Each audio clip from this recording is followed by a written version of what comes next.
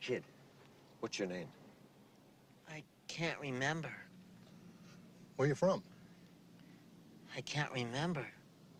Can't you remember anything? I remember the Alamo.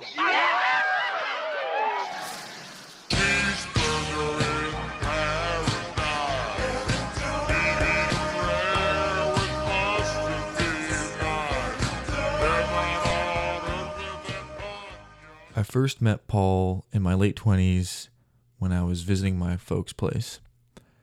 I was taking a shower and I got out and I heard my dad say, "Isaac, come meet Paul."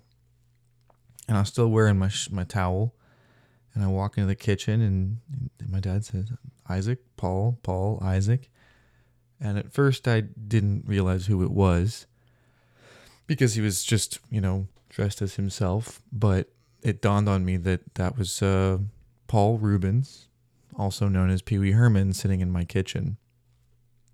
Now, I had always known that Paul was a family friend. We would get Christmas cards from him every year, and there he was dressed up in his Pee Wee attire. He was in his Pee Wee persona, and it was always these very elaborate photo shoots with all kinds of Christmas kitsch in the background and Paul doing some sort of Pee Wee face. When I met Paul, he told me he had been a fan of my writing and told me if I was ever in LA that I should contact him. Well, a couple years later, I would be in LA and I would take him up on that offer. He said he would treat me to dinner. So I figured, cool, I'm going to go out to some, hip LA restaurant with Pee Wee Herman. I thought it'd be a good story to tell. He told me to meet him at his house, and it was somewhere in the Hollywood Hills. So I took an Uber there, and on the Uber ride up the winding road, I saw Moby getting his mail. And then at the top of the road, we hit a cul-de-sac, and at the further up on the hill was Paul's house. And I remember getting out, and there was something very eerie about the whole thing. It had a very haunted house, unlived, recluse vibe.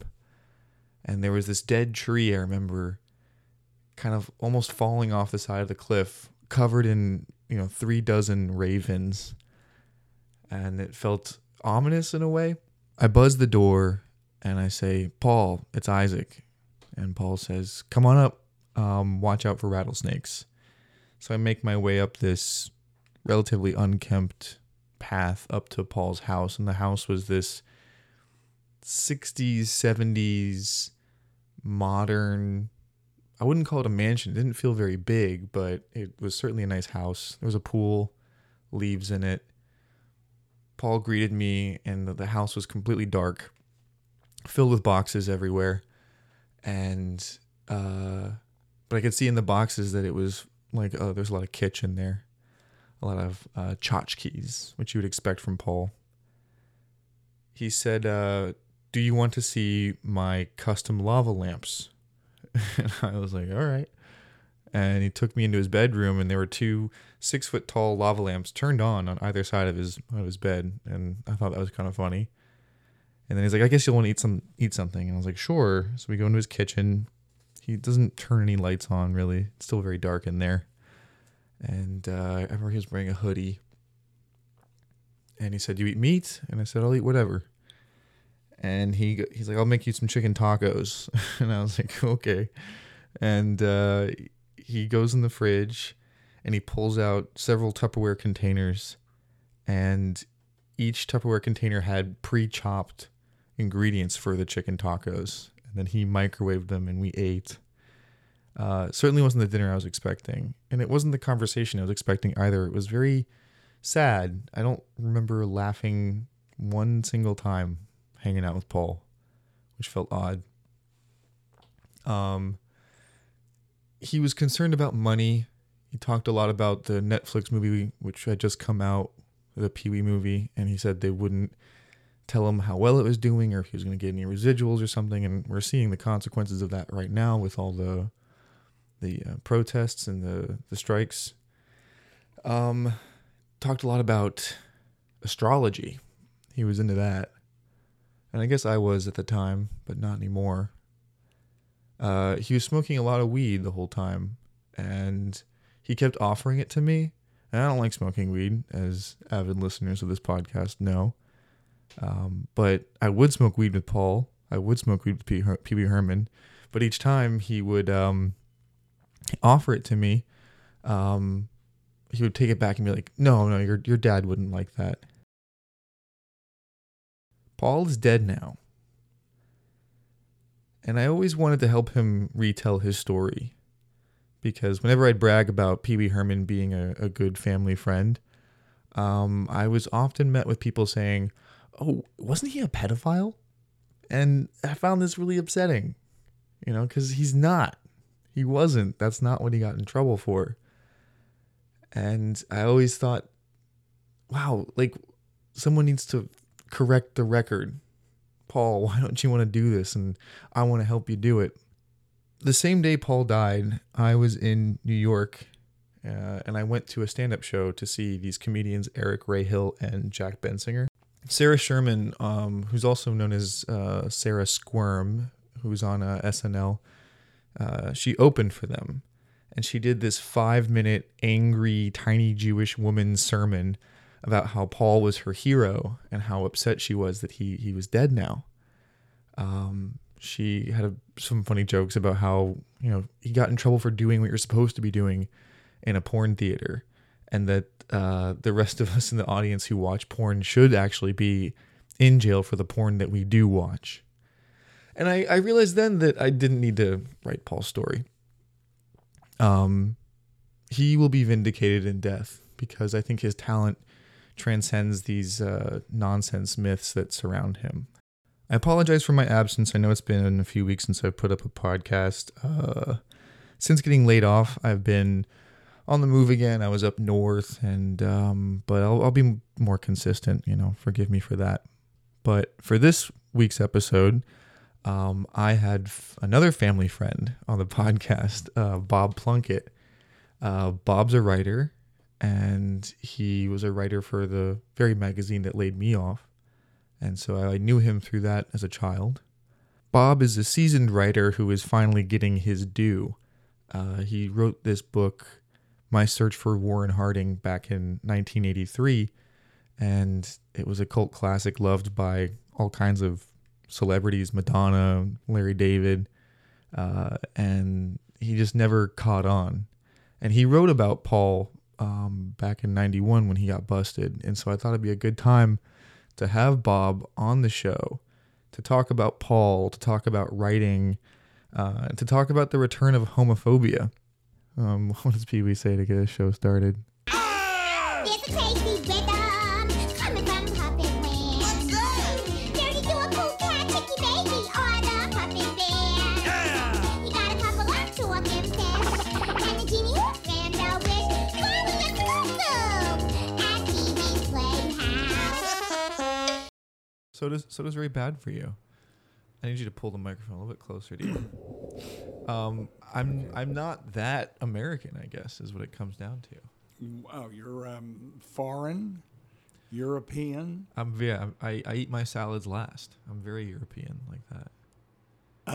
I do too, but that's very Mexican. It's not Eating just- salads last is yeah. Mexican? Yeah. That's what the French do too, though, right? Yes. I to this day it seems weird to have the salad first because I learned how to eat in Mexico. Yeah, reading that New Yorker profile about you was very interesting because I had no idea that your father was a spook. Yes.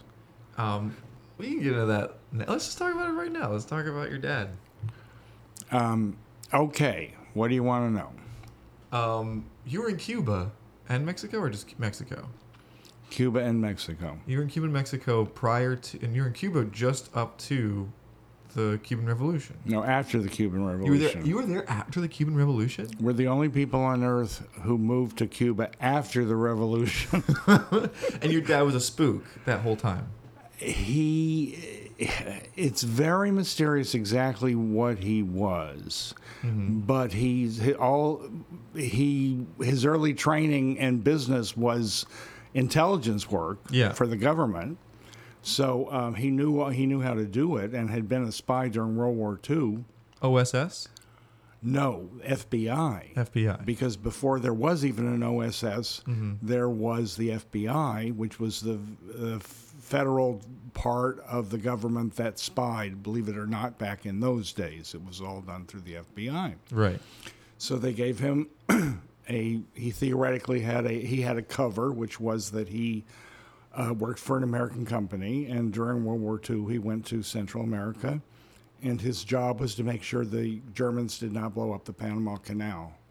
Wow. And he was very, very successful. Yeah, they didn't blow it up. They didn't blow it up. Because of your father. Yes, he kept track of... Single-handedly saved the Panama Canal. He kept track of all of the Germans in Central America.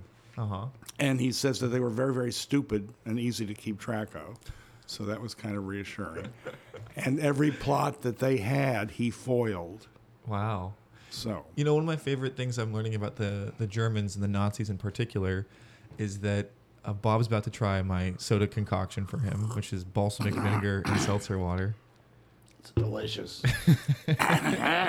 Delicious. One of my favorite things I'm learning about the Nazis is their obsession with Atlantis and finding Santa Claus in real life. They spent a lot of their resources trying to prove their bizarre occult theories, like Hollow Earth and Atlantis. Well, I've heard that too, because I think we watch the same TV channel. But was that every Nazi or just some fringe? No, it was the high up. That was Himmler. I mean, before what's his face, Hess.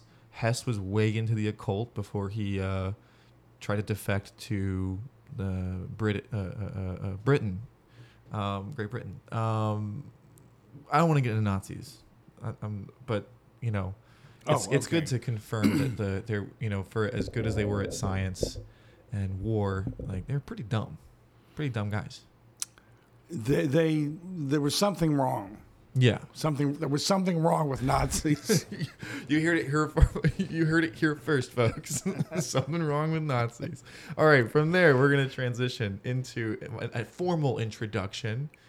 On today's show, we have Bob Plunket. I've known Bob pretty much my entire life. He worked with my mother at Sarasota Magazine, and so you were like this fixture in my life, in this like peripheral character. Yeah, I know all about your childhood. Yeah, he knows all my dirty secrets. Bob, you're having a late in life sort of renaissance.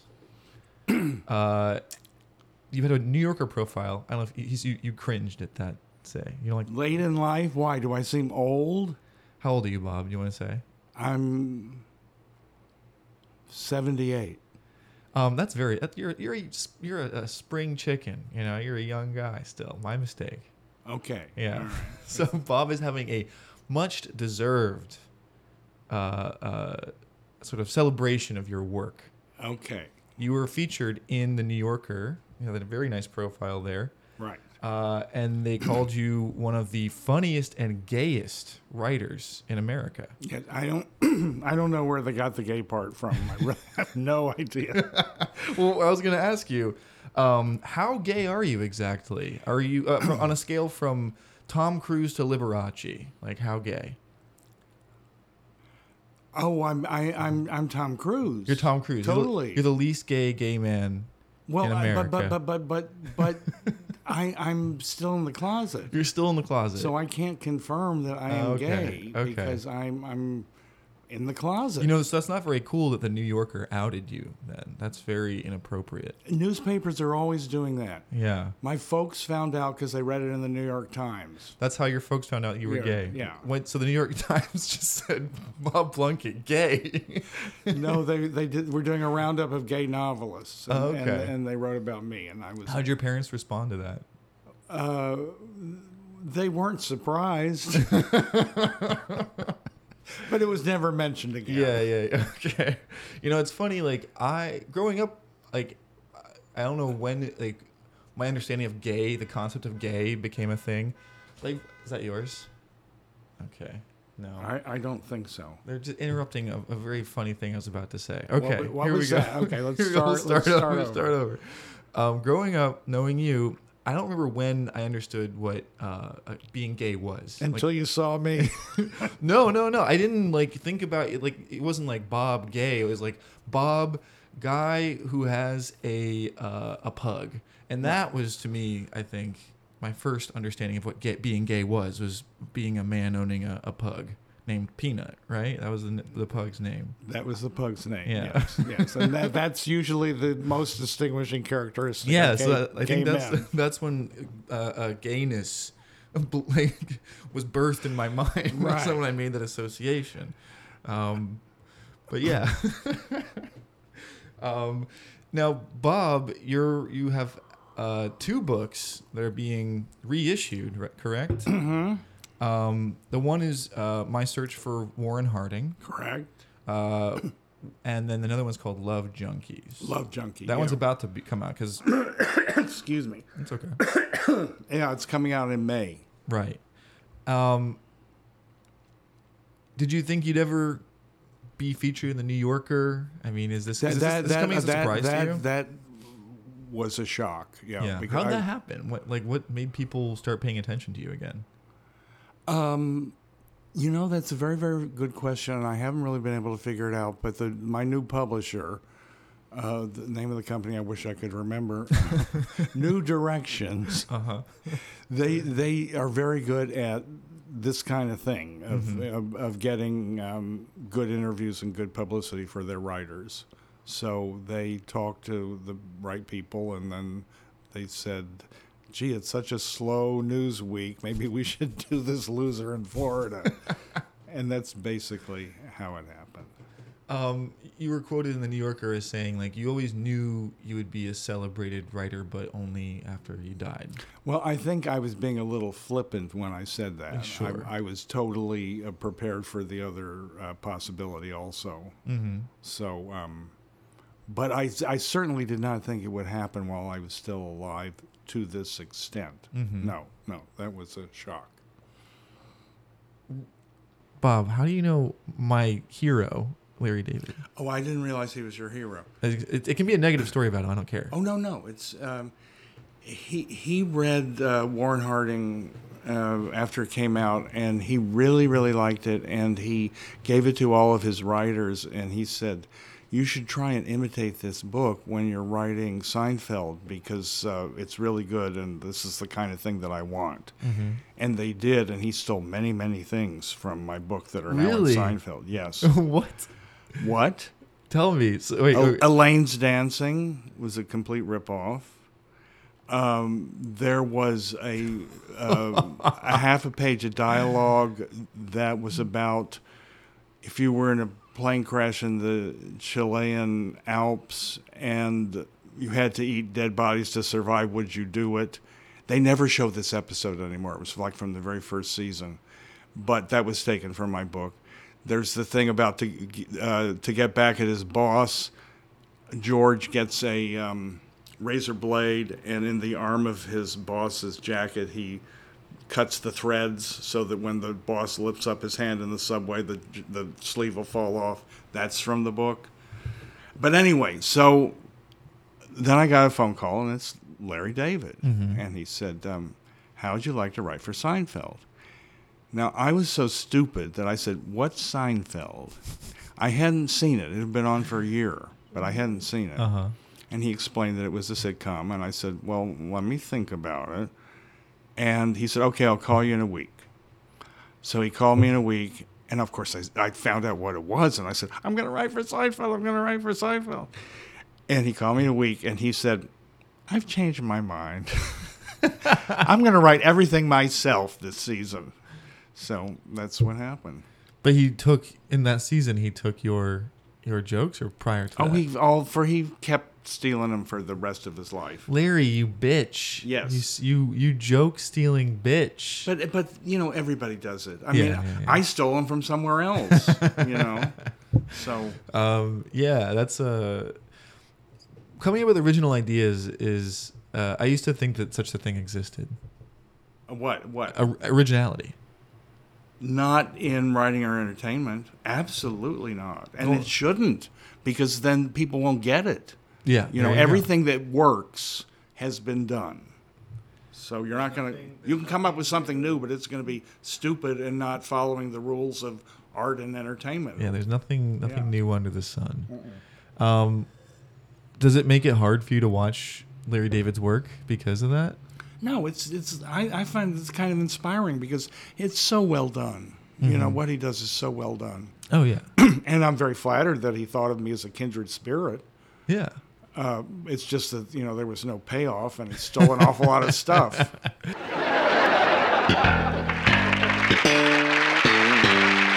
Why do you think you weren't more successful earlier in life as a writer? Because I will say, No, you I are have- a fantastic writer. The answer to that is I was stuck in Sarasota. Are you telling me I should get the fuck out of here? Well, you should look at what happened to me and it would have some input into your decisions. Mm-hmm. I'm not saying yes because I ended up in a very good position. I'm an old person and my work is respected, and so I had a very good run and it ended very well. I'm getting a little off the track. We were talking about you. So we can talk about me as much as you want, but But what you wanted to know if you should get out of Sarasota? Yeah.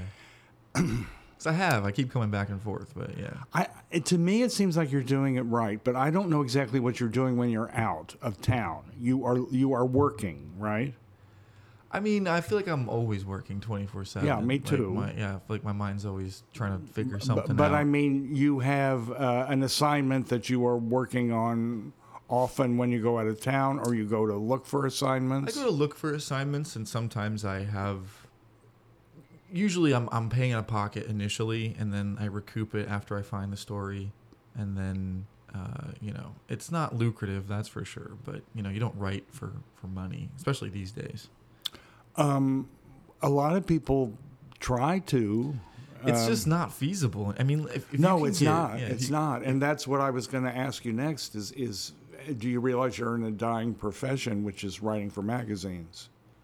Yeah, well, I just got laid off. You know that. Yes. So, So you I know. Yeah. You know a prime example of it.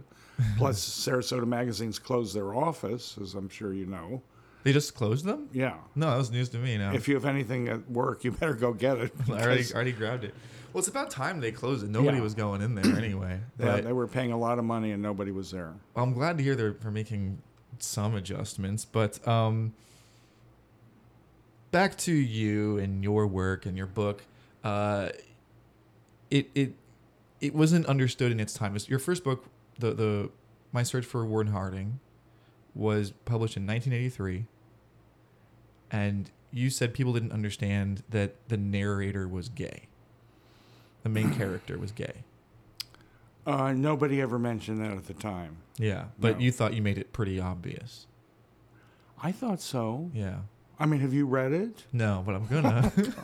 I didn't even know you wrote a book, to be honest with you. Okay, well, we could have a discussion about it, but you hadn't read it. But anyway, yes, that was. He would not admit it to anybody, even himself. Right.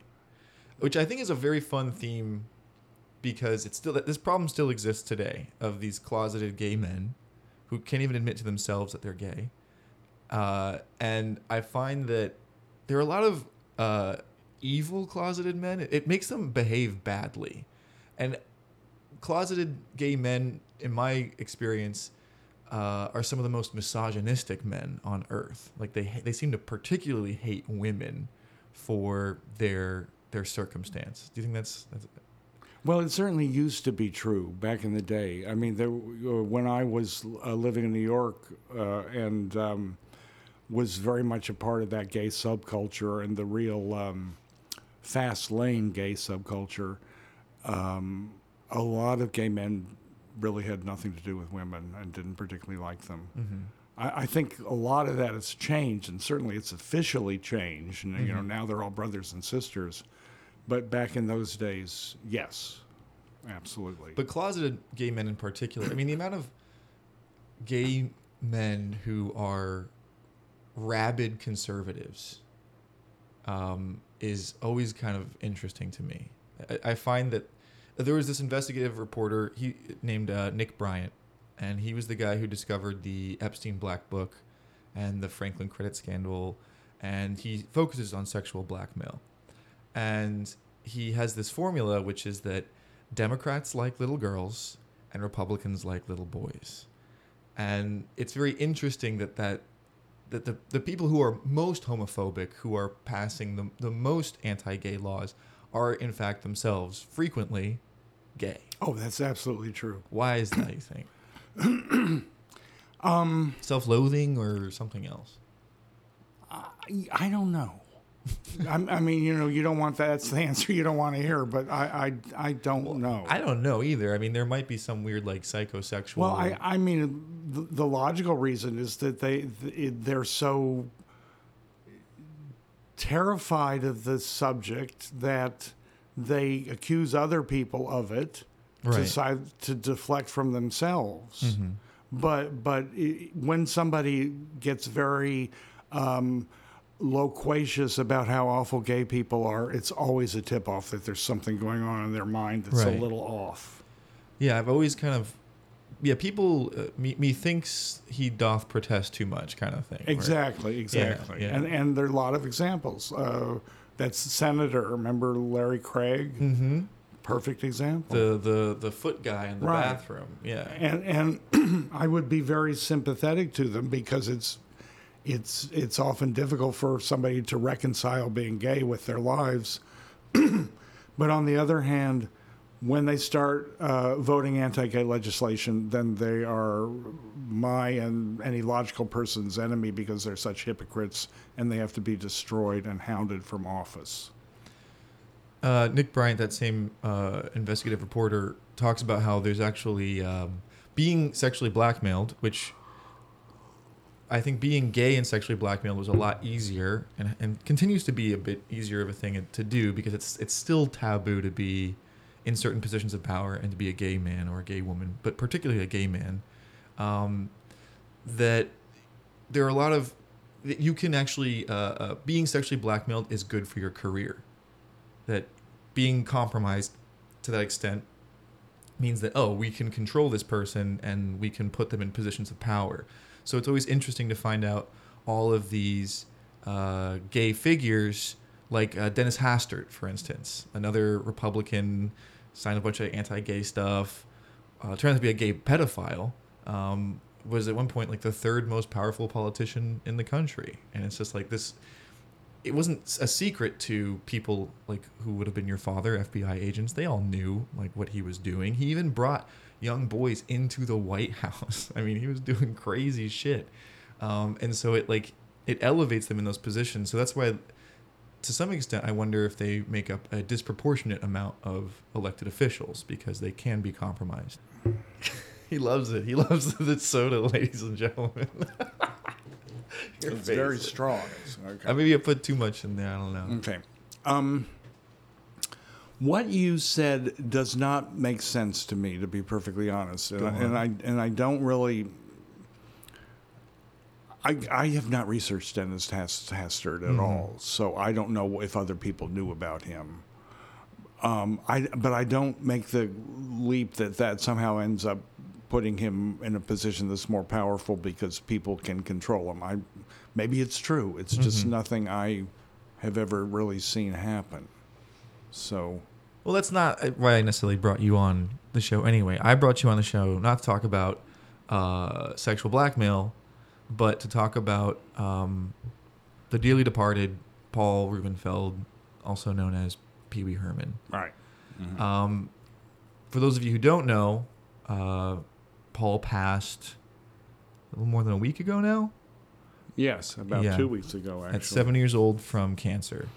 And it was it's especially a strange experience for me at the time because I had just been on the phone with HBO producers to talk about doing potentially like a Pee-wee documentary because Paul was from Sarasota and is a family friend.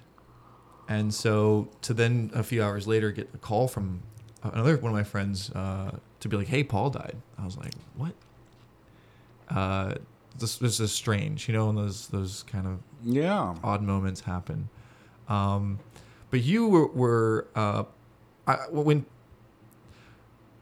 I wanted to do a story about Paul to kind of recontextualize the idea people had about him, because frequently when I would bring up or try and brag about being family friends with Pee Wee Herman, people would be like, "Oh, that he's a pedophile, right?" And I'd be like, "No, he's not." And it was very frustrating. Yes, and I'm amazed that people were so kind about that after he died. That was was the outpouring of love that I thought was much more overpowerful than anything about those mistakes he made. Because as you and I know, he was not a pedophile, Right. And he was arrested several times for reasons that a lot of people get arrested, and it's no big deal. Like loitering and... Well, he was... I think he was careless about certain things. I know his marijuana arrest was due to carelessness, Mm-hmm. but who hasn't been arrested for marijuana? Have you been arrested for marijuana? Have I? That's a good question. I really can't remember. But Good answer. the other stuff that Paul was arrested for, without getting into details, I understand that situation very, very well. Mm-hmm.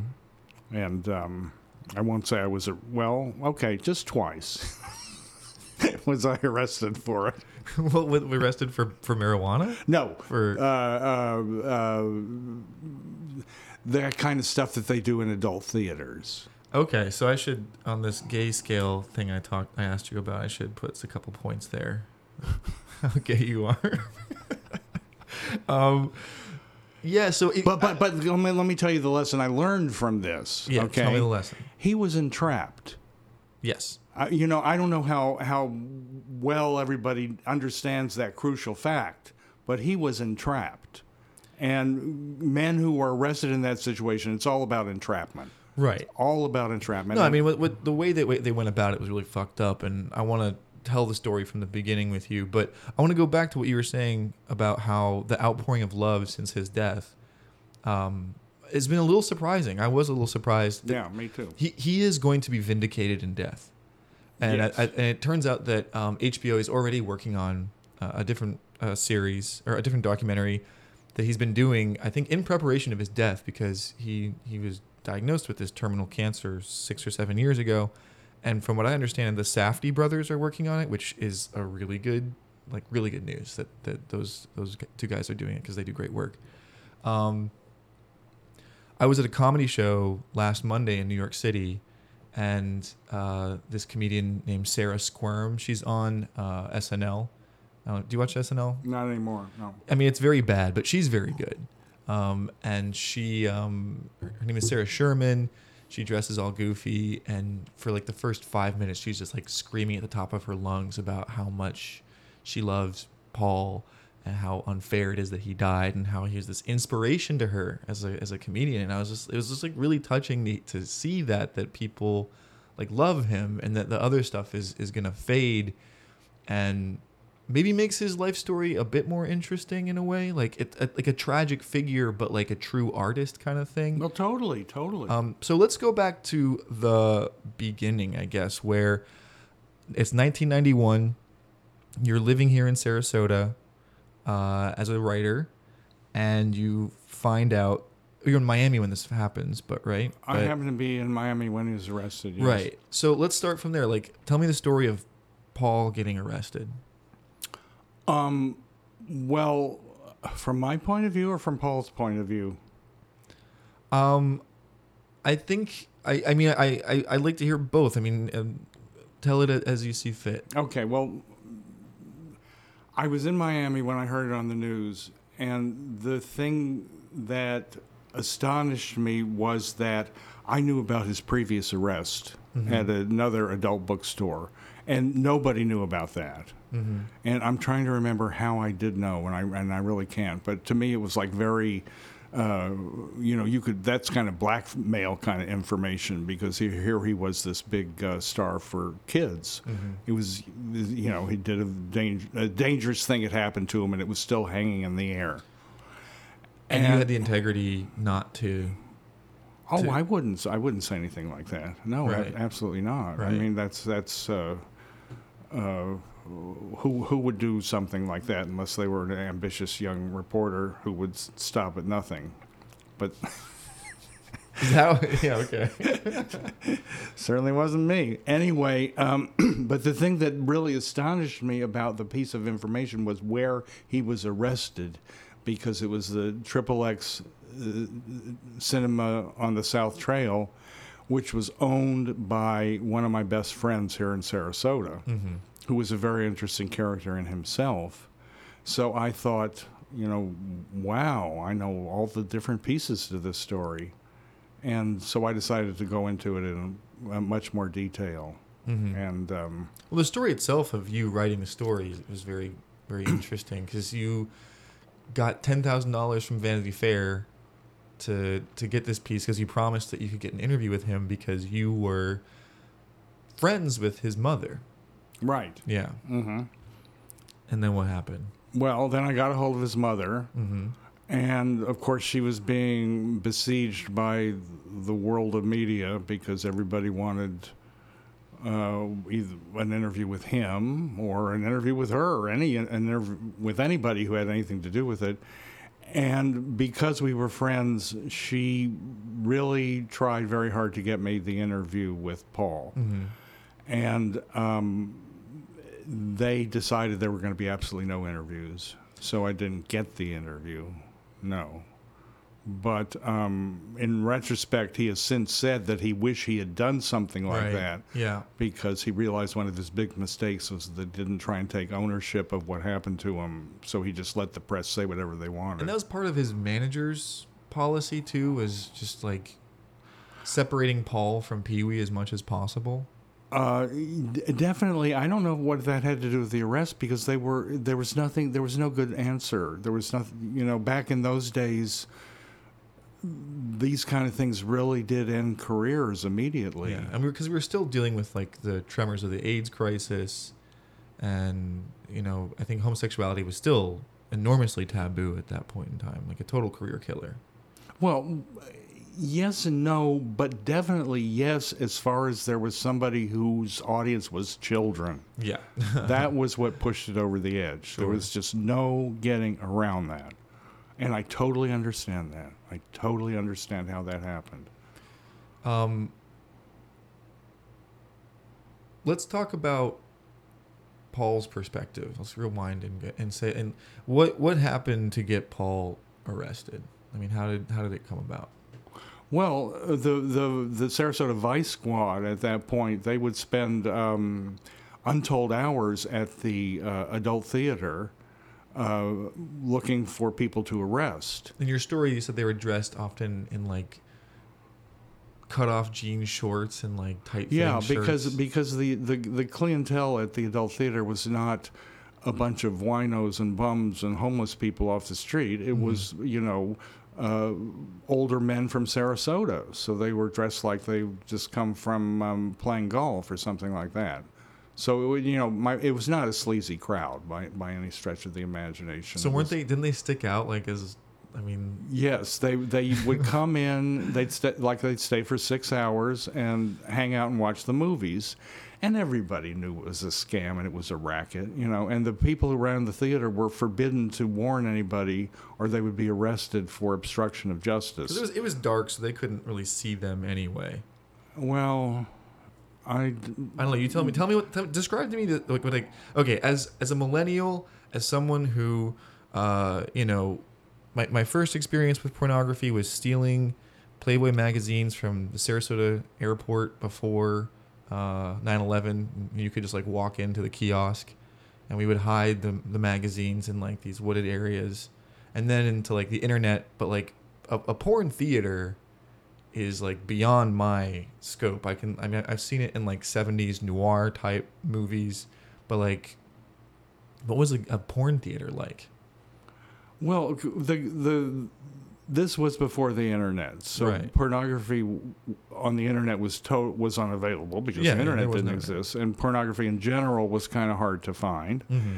And you could go to a porn theater, and they were not cheap. I think it was $8 to get in, which was a lot of money in those days, $8. Mm-hmm. And then you got this empty theater, and it was never particularly crowded.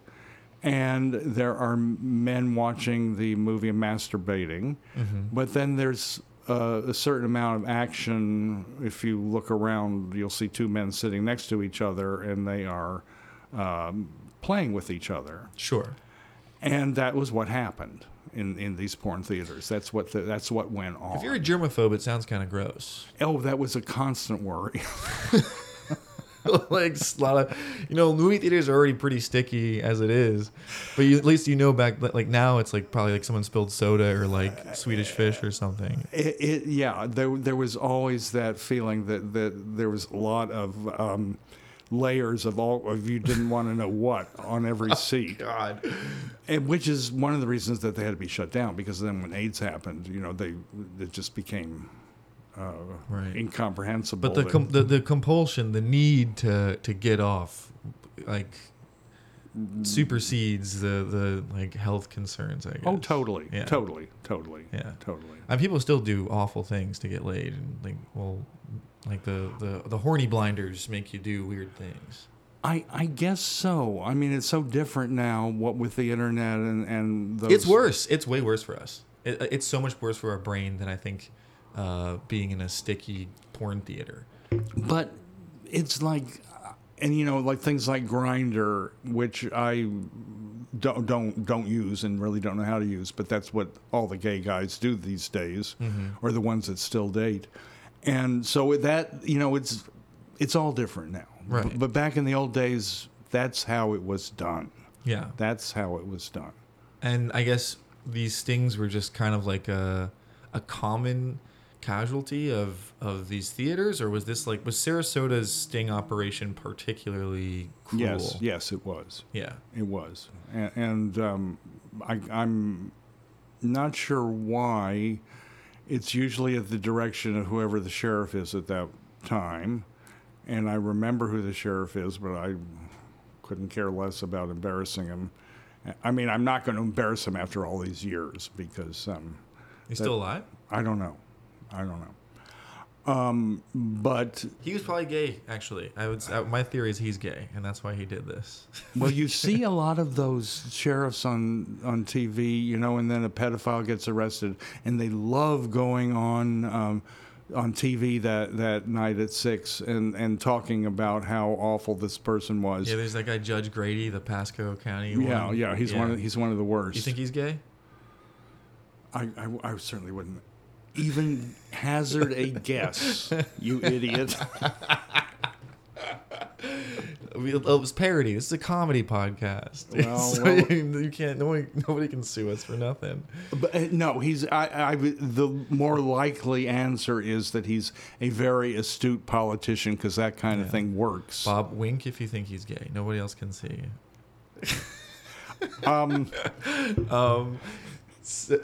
Okay.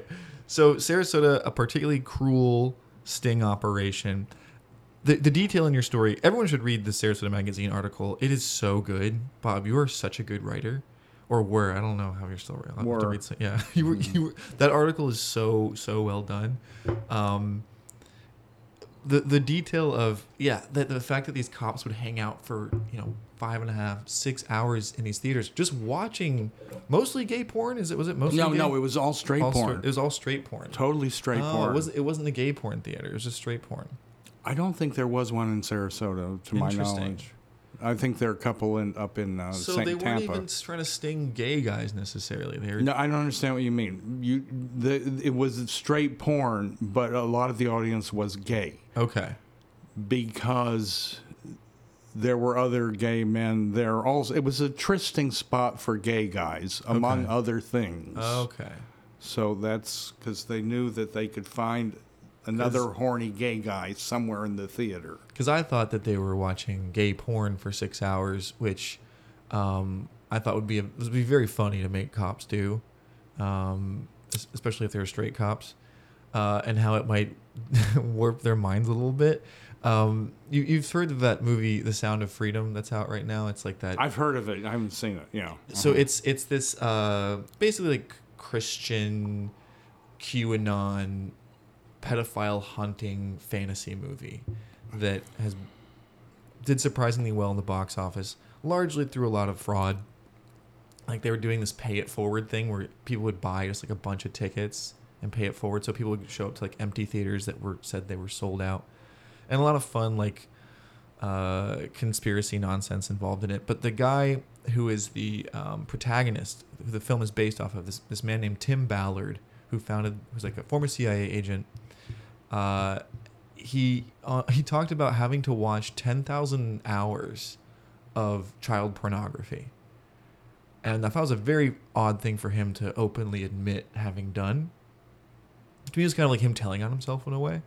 Like if you have to watch that 10,000, But why did he have to do this? to like sting pedophiles or something like that. It was part of his operation, was like finding out who the people were in the film and the children and the details, and like using detective work to find out who they are. I understand what he's saying. But at the same time, that's bad for you to have to watch that much. And it was just a weird way of telling on himself. So I was trying to make that connection with like the cops having to watch 6 hours of porn a day and what that might do to them. But being in that environment for that long is like, weird. Well, you might think that, but then my friend owned the theater, and the guy who managed the theater and was there all the time every day. It was a very good job that he had. So maybe yes, maybe no. I don't know. The term that the internet uses right now for people who watch like obscene amounts of porn, they call them gooners. Yes, I've heard that. You've heard that term? Yeah. It's been applied to me, in fact. Okay, good to know. So let's go back to Paul. So in your story that was going to be for Vanity Fair, but ended up in Sarasota Magazine, you talked about how Paul was at the Oslo Theater,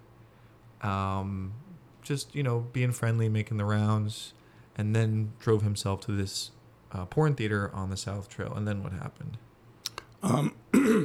He watched the movie for a while. Now, one thing a lot of people don't know is that there were tapes of that evening. And I didn't find this out until long afterwards, when the guy who managed the theater told me. And he hated the media and was totally on Paul's side, so he never mentioned the tapes to the cops or to the media or anything to help Paul out, which was a wonderful thing for him to do. The tapes really didn't show anything except Paul would come out in the lobby every once in a while and buy a Coke and then go back into the theater, but there was no Gotta hydrate. no suspicious activity. And then, okay, you may even know better than I do exactly. I think he left and then was arrested. I don't think he was arrested actually while he was doing anything in the theater. I think it's when he left the theater they came up and said, 1 minute, young man. Does that jibe with what you know about this situation? Yeah, and according to your story, that's what happens. They seem to arrest him in the parking lot, and he made the grand mistake of blurting out his name, or his nom de plume, his Pee-wee. I'm Pee-wee Herman is what he said. Well, I'm sure he gave his real name and everything, and then when he saw how desperate his plight was, he desperately said, "I'm Pee-wee Herman." Right. And is there any way we can get out? I can get out of this because it's not good for me, and maybe I'll even do a benefit for the police department next time I'm in town. And they said no, and they took him down to jail. Which was a huge mistake. I mean, that's not what caused his downfall, though. According to the story, the way I understand it, it was a reporter at the Herald Tribune who recognized the name, because the police department was so evil back in those days that they would put the names and addresses of all the men who had been arrested for that sort of thing in the paper regularly. I don't even know if you remember that, but it was the Herald Tribune that did that, disgracefully enough. And one of the reporters in the office saw that list, recognized the name Rubenfeld and the address, and realized who had been arrested, is the way I understand the story. Right. I mean, yeah, I think it would have been next to impossible for him to completely escape from that. But according to my father, he said it could have been handled a little differently. But to get it out, I think that the real mistake was, not talking about it, not trying to get control of the narrative somehow.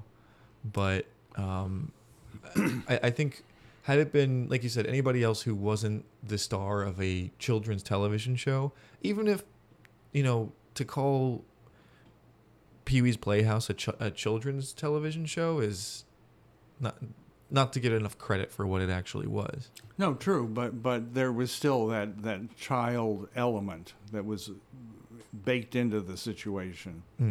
So, and I don't really know if he could have gotten control of it. I mean, in retrospect, that's a way of saying, gee, it might have been different if I'd done this, but it might not have been different. So I'm not even sure that what he could have done, because of the fact that kids watched him and looked up to him. Right. So. And maybe that's where the pedophile association comes from.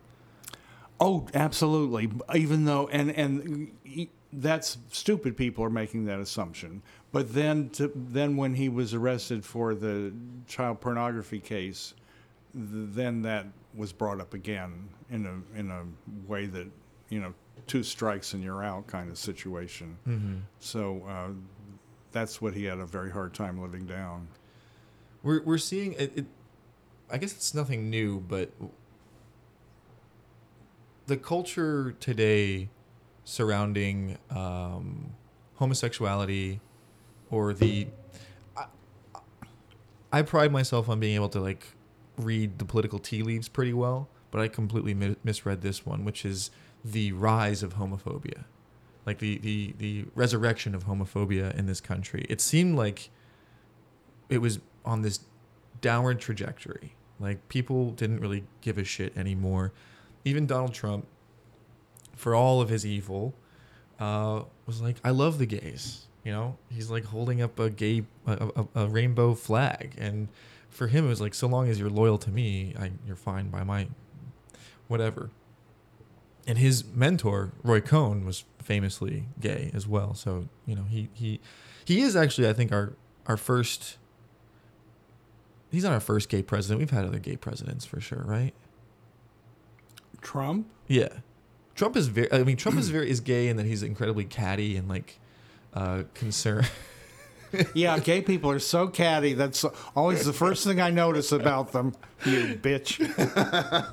No, but you know what I mean? He's the New York fashion gay, socialite gay guy. I don't see Trump that way. Okay. I just see him when he's being can you believe what she was wearing? She looks so fat, It's that's well, that's a man who doesn't like women talking. A closeted gay man. But some gay men like women. Sure, I'm not saying all. Of course not. Okay, all right, but keep going with your slur. No, it wasn't a slur. I was saying I'm shocked by the return of this kind of homophobia in this country. I thought that we were moving away from that. Right, and I know what you mean, and I wonder if there is a return to it, because public attitudes have changed enormously.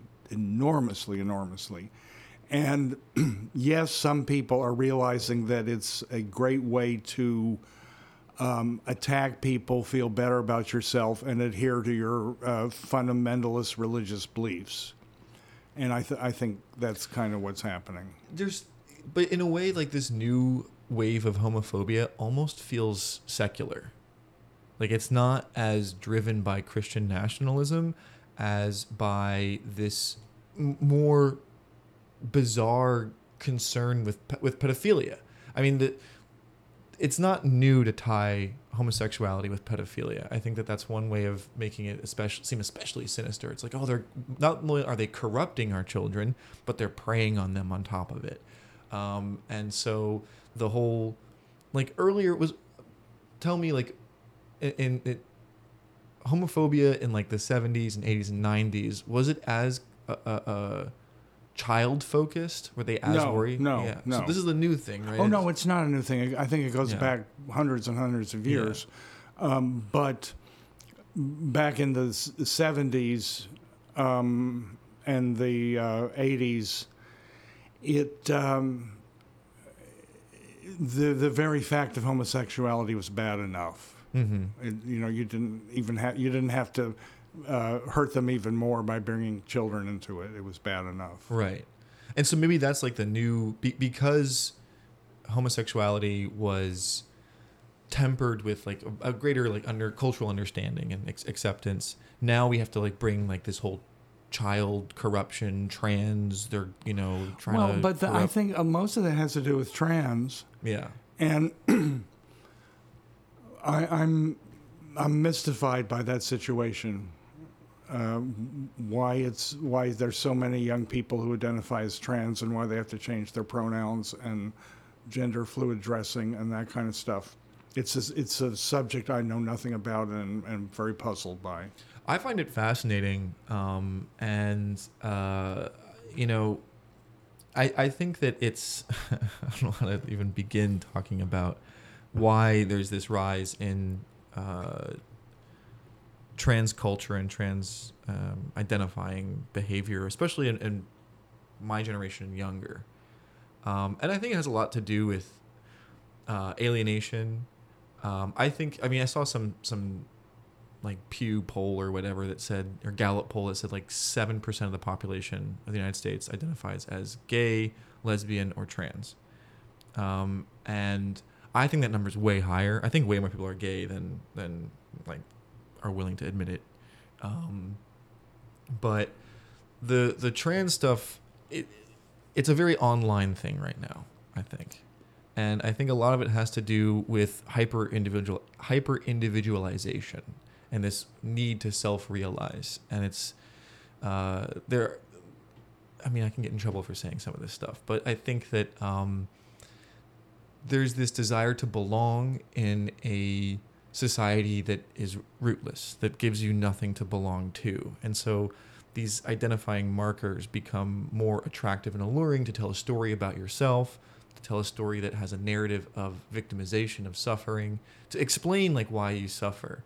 So I think it's like very complicated and fraught and very dangerous to touch. I mean, you can get in a lot of trouble for saying the wrong thing, and that's a mistake on the part of queer and trans culture to make it something that dumb straight guys can't like try and grasp their head around, even if they try to do it earnestly and from a good place. Like misstepping can get you in a lot of trouble.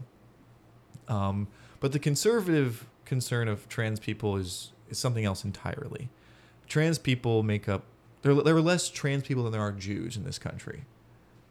But they make up such an outsized proportion of the cultural narrative. And largely because like they are challenging what it means to be human in a lot of interesting ways. And for a lot of people, that's very scary. But it's a red herring. It's nonsense. It's not like an actual issue. I disagree. Go on. I think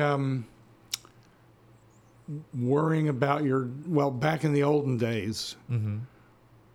worrying about your child's sexuality and protecting it and making sure it went the way it should have gone was a major, major concern of people. Mm-hmm. And if there was any deviation from that,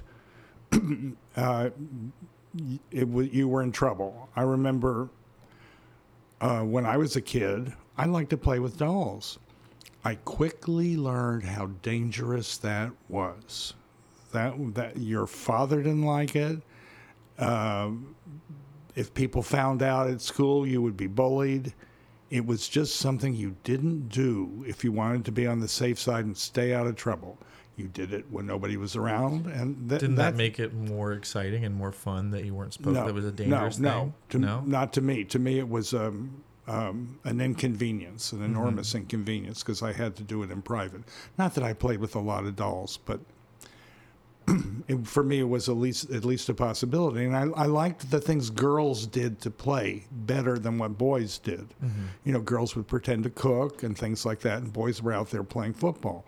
I would rather be with the girls and have tea parties.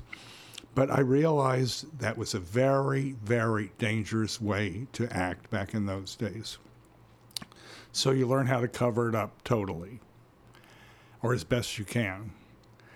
And then, and this is the thing that kind of frightens me about today's people, youth, you outgrow it. And I'm wondering if those kids who are being encouraged to wear dresses are being done a disservice because most of them will outgrow it. I mean, I understand the concern of giving people drugs and surgeries. In general, I am completely against getting cut open unless it's like something that's terminal. If you need to save your life, but I don't like, you know, yeah, I'm a weird, but that's like just an overall medicine thing. It has nothing to do with gender for me. So I do get the concern of permanently damaging people's bodies in irreparable ways. But that also just makes up such a small sliver of. It does, and that tiny sliver is causing this enormous national crisis. Right. So what can you deduce from that? It's a very dangerous thing. Changing your sex is sex is the most dangerous thing around on every possible level. Right. No, I mean, which is, but that's like a very American thing. I think in other countries it's a little different. Although it's changing, it's constantly changing. It's worse in some countries. It's worse in some, and it's better in others. I mean, yeah, I think. No, I think you're right, and I think that it's also just more it's more entertaining. Like I think sex sells, and it sells politically as well. And so to find yourself mixed up in a sex scandal, even if it's like, who cares? Have you heard about the recent Obama being gay rumors that are like resurfacing? Well, so there for years have been these theories that Obama's gay and Michelle's a man. And conservatives are obsessed with this idea. And recently, Obama's private chef died in a paddleboarding accident in front of his Martha's Vineyard mansion. And of course, that just is, fucking crack for like right-wing nuts. And it's weird, don't get me wrong. It's weird to drown in that circumstance. But there's been this whole new sort of reviving of these bizarre characters, like this guy named Larry Sinclair, who claims he was giving Obama blowjobs for drugs for like the better part of 10 years. And my general feeling about that stuff is I don't fucking care. Like, Obama could be gay, Michelle could be a man. I don't give a shit. All I care about is policy. And by those standards, I'm not a big Obama fan. But it is still interesting that that's what people care about. That's what gets them revved up and motivated. Well, and I'm one of those people. Why is that? It's exciting, and it's titillating, and you always want to know about people's sex lives. It's part of human nature. Yeah? You're curious about people's sex lives, particularly celebrities and even ordinary people, because sometimes ordinary people have the most interesting sex lives. Which famous person do you think has the most interesting sex life? Trump. Trump? He doesn't have sex. Well, there was Stormy Daniels. There's There's like one. I think he's such a germaphobe. I just can't imagine. I think he likes to like perform the idea of sex. I don't even think he had sex with Stormy Daniels. But even if he has no sex whatsoever, that's interesting. Yeah. You know, what turns him on? Because, you know, the older you get, you realize that at least with men, there's one thing that turns them on more than anything. Mm-hmm. And it's like, you know, getting spanked or something like that. Or it's lingerie, Yeah. or you know, it could be a specific sex act that's kind of unusual. And to me, it's fascinating to find that out. Yeah. Because it's often the key to the person's character. So that's why I'm interested. You know, I always think about sex is very goofy to me.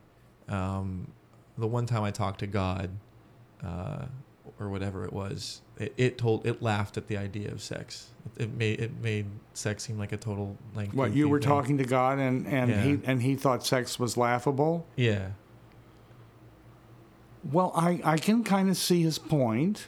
Well, you know, it's funny, like watching animals in nature have sex and how silly they look. I always think about how like God or aliens would look at us and be like, "What the fuck are they up to?" Like that is so bizarre. But to me, you know, animals having sex, it's so much aggression and you know, hunting it down and forcing it upon somebody who actually is looking for it desperately too. So but it's not wonderful shared intimacy by any stretch of the imagination, but human beings have to pretend that their sex life is wonderful shared intimacy. When in fact it's hunting and aggression. So it depends. I think whenever you look at nature, there's any example you want to prove your point exists in nature. I would argue that, have you ever seen how snails have sex?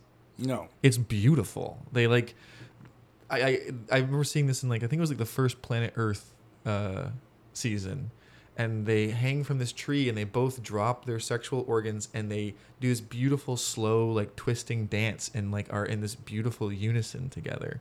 And so yeah, there's like aggressive sex, but then there's also like this really beautiful kind of sex that isn't mean. More highly evolved animals, the more aggressive it gets. That's look at cats who are highly evolved. You're a dog person, though. I know, because I think cats are even sluttier than dogs. And the worst of all are raccoons. I've never seen raccoons. Oh, when I lived on this block, there were raccoons living over in Hans Wheeler's yard. And they get up in the trees and they'd mate and they'd scream at the top of their lungs, and they would go on all night, and you'd shine a flashlight up and tell them to get lost, and they'd look at you and smirk and keep doing it. That's their kink. They like to be watched. But they're horrible, horrible human beings. I sometimes wonder if I like the idea of like transcending horniness. The last thing I want to be in life is a horny old man. Like I want to like get rid of that out of my system at a certain point. When you're an old man, you don't want to be horny? Yeah. You won't be. Don't worry about it. Oh, it will go away. Thank God. Well, on that note, Bob, everybody, please look at Bob's work. You know, I hope that, you know, the last 20, 30 years of your life are basking in your own celebrity, and people are curious about your sex life as a celebrity. Not yet, no. No, not there. No. Is there anything you want to... I always do the whole plug thing at the end of an episode. You want Buy my book. called? My Search for Warren Harding. Mm-hmm. New Directions Publishers. Buy the one that's coming out in May called Love Junkie. And Very excited for your upcoming book about a closeted Jewish Confederate. yeah, that will probably be published posthumously. Mm-hmm. And let's hope it's soon. All right, Bob, thanks a bunch. Thank you.